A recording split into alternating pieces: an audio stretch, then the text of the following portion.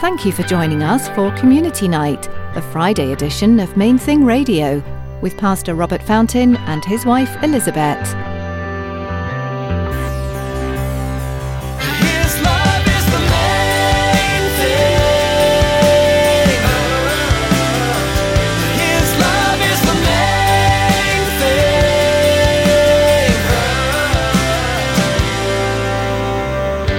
For those who are alive in Christ, this pruning process, it'll reveal dead spots that exist within our lives. For example, it's a lot easier to feel spiritual when there's nobody around to grate on your nerves. I can be super spiritual when I'm alone in my cave, but it gets a little more difficult when I get around other people.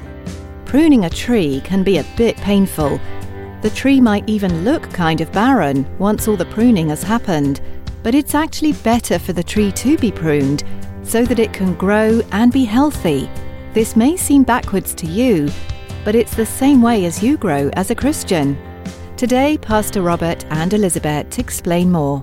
Now, let's join Pastor Robert and Elizabeth for Community Night on Main Thing Radio as they begin their message, Pruning.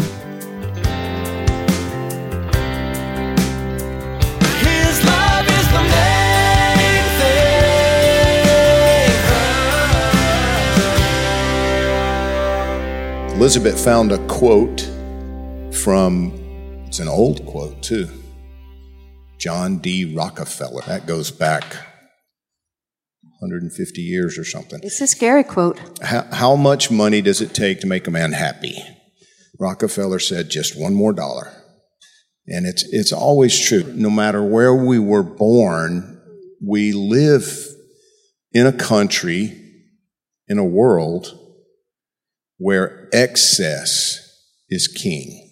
More stuff, more events, more followers, more money. It's all about more, always. But 2020 is changing all of that. God seems to have called for a worldwide timeout, and it comes with all kinds of consequences. You know, it's been said that hardship reveals character. It reveals what we're made of. And it's mercy that exposes our hearts, our motives, our character while we still have time to change. We believe God is intentionally using the present circumstances for the purpose of pruning the global church and each individual believer. So what we hope to accomplish is to move, at least take some steps in the direction of understanding people and the pain that we deal with. Understand the pruning process. That's really the focus. That's our topic, pruning. And then understanding purpose and understanding God's presence. And then hopefully to commit to cooperate with the Holy Spirit in this pruning process. And the thing that prompted this, the thing that prompted our focus on the pruning process was a Barna study. And I've quoted it already, I don't know, a few weeks ago at some point in the past, but it indicated that 1 in 3 practicing Christians has stopped attending church during this pandemic. And he went on to say the conclusion they reached is probably permanently stopped attending church. And pastors feared this. It's something that we talked about. It's something that in the pastors' forums, it came up on a regular basis, you know, the concern that this would happen, that once people realized how easy it is to just stay home and watch an online service without having to be inconvenienced with getting up, getting dressed, getting the kids dressed, finding parking, dealing with other Christians. And this isn't about those who can't attend. You cannot attend because of health reasons. Remember, our purpose is to seek to better understand this pruning process, God's pruning of individuals and of churches. And we've already acknowledged many times through the course of this pandemic, online services can be a blessing or they can be a temptation depending on where we are in our relationship with God. You know, one of the things that really has my attention, one thing that I believe we're seeing happening right now, is that people who have only ever been philosophical Christians are just dropping out altogether. And I believe that's because part of the pruning process is that dead branches are removed. If there's no spiritual life, if the Holy Spirit is not indwelling that individual, and that's what I mean by a philosophical Christian, then the hard times like this reveal that, and they conclude there's no point. In 2 Thessalonians chapter 2, verses 1 through 4, the Word of God tells us, "Now, brethren, concerning the coming of our Lord Jesus Christ and our gathering together to Him, we ask you not to be soon shaken in mind or troubled, either by spirit or by word or by letter, as if from us, as though the day of Christ had come. Let no one deceive you by any means, for that day will not come unless the falling away comes first." The word is apostasy, or it's apostasia. We get our word apostasy from it. And he says that the day of Christ is not going to come until that comes first, that falling away, that apostasy.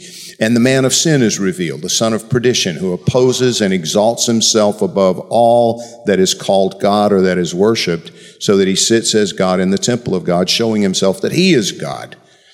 That'll come later, the falling away, followed by the rapture of the church.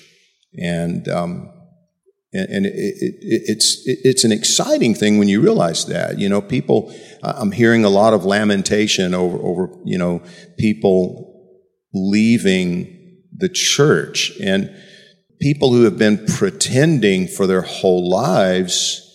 It's not a bad thing when they decide, you know what, I'm not going to pretend anymore. I'm just going to walk away. And I believe that part of God's pruning process for us in this season involves cutting those branches away who are actually not alive in Christ. Philosophical Christians who have no relationship with the risen Savior, because then they go out and misrepresent Him in the world. What we see a lot of times from the so-called liberal Christian churches is a misrepresentation, an active twisting of Scripture in many cases, a deliberate twisting of the Word of God. And it's a good thing when He removes pretenders. But for those who are alive in Christ, this pruning process, it'll reveal dead spots that exist within our lives. For example, it's a lot easier to feel spiritual when there's nobody around to grate on your nerves. I can be super spiritual when I'm alone in my cave, but it gets a little more difficult when I get around other people. And the problem is, the more we avoid being irritated or inconvenienced, the less we can tolerate, and eventually, the weaker we become from that. That's the thing that's so scary about it, is that then in the end, nothing is tolerable to us when everything is on our own terms. And so the first thing that we have to understand about people in our relationship with God is that you can't separate the two. Who we are when we're alone with God, and then how we treat people, especially when we're not pretending, it's inseparable. So that's what 1 John 4 says in verses 20 and 21. If someone says, "I love God," and hates his brother, he's a liar. For he who does not love his brother whom he has seen, how can he love God whom he has not seen? And this commandment we have from him, that he who loves God must love his brother also. And I think most people would amen that, but it's a whole different story when we actually get to live it out. And the second immediate point of just understanding people is that by nature, Whether we admit it or not, we are takers rather than givers. That's the second point. Are you saying I'm selfish? I say we, selfish. human nature. We are. I mean, it's okay, so we're not going to be personal. We're going to, in the Gospels, over and over, Jesus, we see it repeatedly. He would provide miracles, and people would come and say, oh, I love you as long as you do what I want. And then they would have no interest in what he actually had to say with it. And one of the starkest examples of that is found in John 6, where Jesus did what he's done several times. He multiplied a little boy's lunch and he fed thousands of people. They didn't even count the women and the children. But it was this amazing miracle. His love is the main thing. His love is the main thing.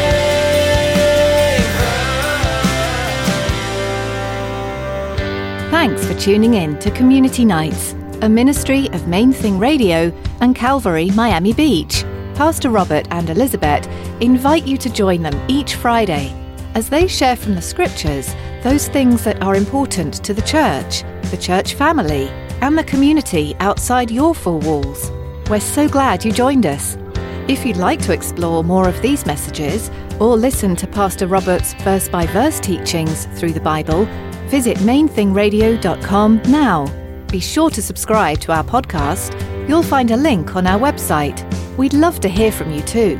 Let us know how Main Thing Radio has impacted you or someone you know, and tell us what the Lord's been doing in your life. You can connect through the contact form at mainthingradio.com, through Facebook or Twitter, or just give us a call at 305-531-2730. Be sure to share any prayer requests too. We want to know how we can pray for you. That number again is 305-531-2730. We're coming to the end of our time with you today. Join Pastor Robert and Elizabeth next time for another Friday edition of Main Thing Radio.